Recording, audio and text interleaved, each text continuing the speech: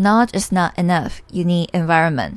Hello， 大家好，我是 Kelly， 欢迎来收听 lingotogether 的 podcast。你还在担心没有地方能够让你随心所欲的想讲英文就讲英文吗？没有人能够一起用英文陪你聊天、陪你讨论吗？这个时候呢，来 lingotogether 就对了。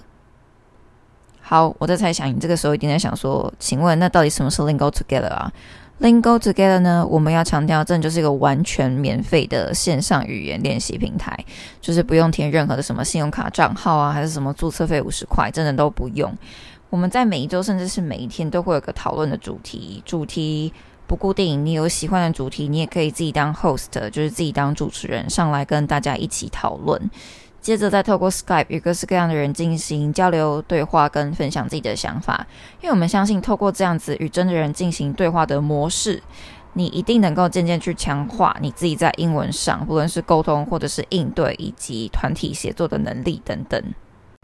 好，听到这边我在猜想你一定又在想说，那为什么我非得要用 lingotogether 这样子的一个平台不可？难道我没有其他的选择吗？那这个时候要让你知道的一件事情就是呢， lingotogether 同时也是一个提供给你我们所谓的 situated learning， 也就是 immersion 沉浸式学习的一个平台。大家都知道现在真的是一个网络非常盛行的时代哦，所以平时我们只要是透过大量的 input， 比方说像是从 FB、IG 或是 even YouTube， 你就可以吸收到各式各样的字汇或者是惯用语等等。真的是现在真的很多人都跑出来，很厉害的人都跑出来分享自己的知识跟见解，所以真的很方便。但这个时候你若是没有一个环境可以来让你加强自己的 output， 也就是你没有办法把你从 IG、FB、YouTube 上面学习到的所有的知识是适当的应用出来，或者适当的 express 出来，表达出来，你就很难把你这些看到跟所学习到的东西真的变成你自己的东西。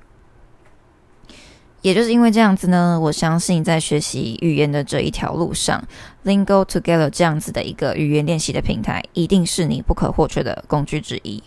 那接下来想再跟大家一起分享的就是我是怎么样遇到 lingotogether 这样子的一个平台。还记得大概是2-3年前，我有参加过一次外交部办的外交青年大使的活动。那大家都知道，就是面试的时候呢，这样子的一个活动，一连串的英文自我介绍一定是必须的嘛。那再来你自己还要再准备一段3分钟以台湾为主轴的特色的英文介绍。那这一些都不是让我觉得最卡关的地方，因为再来你还要去准备迎击3位评审，对，就是有3个评审，他们各自会就是可能针对你个人的英文介绍啊，或是其他你准备的可能那个台湾英文特色的介绍，然后来发问。但这个时候就来了，就是你没有办法知道那些评审到底会问怎么样的问题，他也有可能问一些就是可能跟你主题一点不相关的问题都有可能，所以这很显然嘛，就是要挑战跟检视你在英文上面的应对能力，看你能不能就是适当的表达出来，然后同时也用一个口条很清晰的方式这样子。所以但是在最后呢，在紧张的气氛使然之下呢，我又没有足够的环境可以练习的，我就是卡关在这一个地方了。就是这一次的经验，老实说让我真的很受挫，因为我了解到，就是不论再怎么样准备应答方面的问题，就是可能我再怎么去猜测评审可能会问我什么样的问题啊，然后我再怎么样的去练习，就是那样子的问题之下我可以怎么样的回答，我都没有办法做足万全的准备，因为我真的不知道评审会问什么问题，然后接下来你还要再去训练你的反应能力啊，所以你一定就是要有很长的可能跟他人用英文练习对话的方式。那这也让我了解到，我就是没有一个可以让我应用我所学习到的知识的地方。所以在这种状况发生之后呢，我相信你们应该都跟我一样，就是想要赶快找一个地方加强你自己的口说，同时去训练你自己在英文上面的反应能力之类的。然后呢，我就开始去找那种线上的英文真人对话平台，对，就是那种广告打很凶的那一些，就不透露了。那我也在试听之后呢，就是大家都会有那种冲动嘛，就觉得说，哦，我开始有那种我要认真向上，所以我就赶快签下了那个就是大概7-8万块的合约吧。对，我就想说，哦，这几堂课我一定可以认真的把它上完这样之类的。可是到最后呢，我也了解到就是这是一个我就是算是一个很冲动的行为，因为我那一次的挫败，老实说真的让我想要赶快振作起来，我想要赶快让自己可以变得更好，所以我也就毅然决然的就是没有想太多就签下去了。但是到最后呢，我个人是觉得没有那么值得啦，因为到这边都只是我个人的见解，当然也有的人觉得自己很适合这样子的进修方式。可是言归正传呢，最后我就是可以说是我的毅力没有这么好，然后我也没有在我预想之内的范围内把事情做好，所以最后我也没有这么多时间可以上课，也就是反悔，然后提早结束合约。然后大家都知道这样子反悔的话呢，基本上你投资的那几万块基本上就是拿不回来，就是付诸流水了。那也在辗转之下呢，我后面就自己又找到了 Lingo 这个免费呢，同时我也能够督促我自己的语言练习的平台。我大概是年初的时候加入 lingotogether 的，所以大概到现在有半年之多。那在其中呢，我也担任过好几次的主持人，就是自己办 host， 就是自己找主题，然后可以限定我想要参加的人数，然后我想要大概讲什么样子的话题等等。我有当过主持人，同时呢，我也有当过其他人的主持会下的参与者。那也在这样子就是慢慢累积我自己的经验之后呢，我自己也产生了很多的想法，所以呢我也希望在 lingotogether 上能够让大家有一种大家互相成长互相加油，那一起分享自己所学习到的东西的方式。所以我也就这样诞生了 lingotogether 专属的 podcast。然后在学习语言这条路上呢，我相信不论是学习任何大大小小的事物，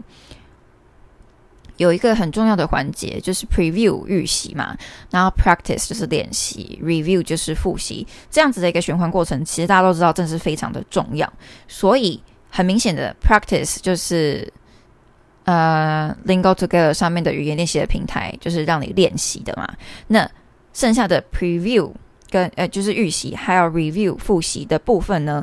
我相信在透过 lingotogether 办的这个 podcast 里面，你就能够充分的得到这一个环节的 preview 跟 review。 OK， 那真的也非常谢谢你们可以听到这边。那接下来就是还要再和大家一起分享，因为每天在想说，那到这边我到底可以在 lingotogether 的这个 podcast 里面听到什么样的内容。那以下就整理了4个要点要来跟大家一起说明。那第一点呢，就是你可以收听到我们是怎么样运用英文来做讨论各式各样的主题跟议题。就像刚刚在一开始有提到嘛，我们在每一周都有不同的主题，其中呢我会在当周特别挑选一个主题来跟大家分享我们是怎么样讨论这样子的一个议题。好，然后第二点呢，就是你可以收听到我是怎么样去分析有关该话题的相关知识，比方说可能这个话题有没有一些关联的单字啊，或是固定的词汇用法，或是一些特殊的惯用语之类的。那第三点的话呢，就是可以透过去吸收了解不同参与者的答案，来同时刺激你自己的想法。因为我们知道每个人都是独立的个体，大家一定都会有不一样的想法。那这个时候如果你可以适时的去吸收他人的见解，你一定可以产生一个不同于你自己原本的想法，甚至产生一个更多元更完整的答案。那这个时候就是来了，就是如果你不是那个时候的那个场次的参与者，那你可以先按下暂停，然后先听一遍我们的问题大概是什么，然后你可以在心里自己默默的回答一次。那之后呢，再按播放键，你就可以去听听看那其他的人是怎么做回答的，那你就可以去参考跟吸收。那可能在听完了之后呢，你就可以有一个更与众不同的答案。对。然后第4点，最后的话，节目的尾声呢，我会和你们去分享针对这样子的一个话题，我们还可以怎么样去做延伸，去做联想，就是不要将就，比方说可能这样子的一个话题，我们可能只能讨论这个范围吗？当然还有其他可能相关的东西，我们可以再去做讨论，去做延伸。那这样子的话，就可以更让我们去联想到其他样子的话题，我们也可以用这样子的一个单字或是这样子的一个字汇去做回答跟去做分享自己的答案。好，以上呢就是透过针对每周读书会讨论的主题，我们会在 podcast 上做成一集的内容，专门在线下后再帮大家整理，然后再去分析各个主题的延伸议题跟更多的应用，来达成我们刚刚所提到的 review 预习跟 review 复习跟 preview 预习这两个东西。好，最后来做一个小小的总结呢。lingotogether 就是一个非常友善而且非常安全的语言练习平台。我们非常期待你的参与跟热情，欢迎来与我们分享你的经历，跟同时也试着去跟各式各样的人交流自己的想法跟见解。期许呢，大家可以在 lingotogether 上能有所收获，并且一起成长，一起加油。希望你的参与能让 Lingo 更完整，希望 Lingo 可以让你的学习路程更完整。好啦 ，Let's call it a day。如果你有任何问题或是意见，都非常欢迎你到 Apple Podcast 上留下评论，或是直接来 lingotogether 的 Instagram， 或是我们也有 Line 啦，就是在官网上面也有 Line 的那个加入的方式，你也可以做私讯，或是在 Instagram 或是Facebook 也可以私讯我们。好，那就这样子吧，我是 Kelly， 我们下次见。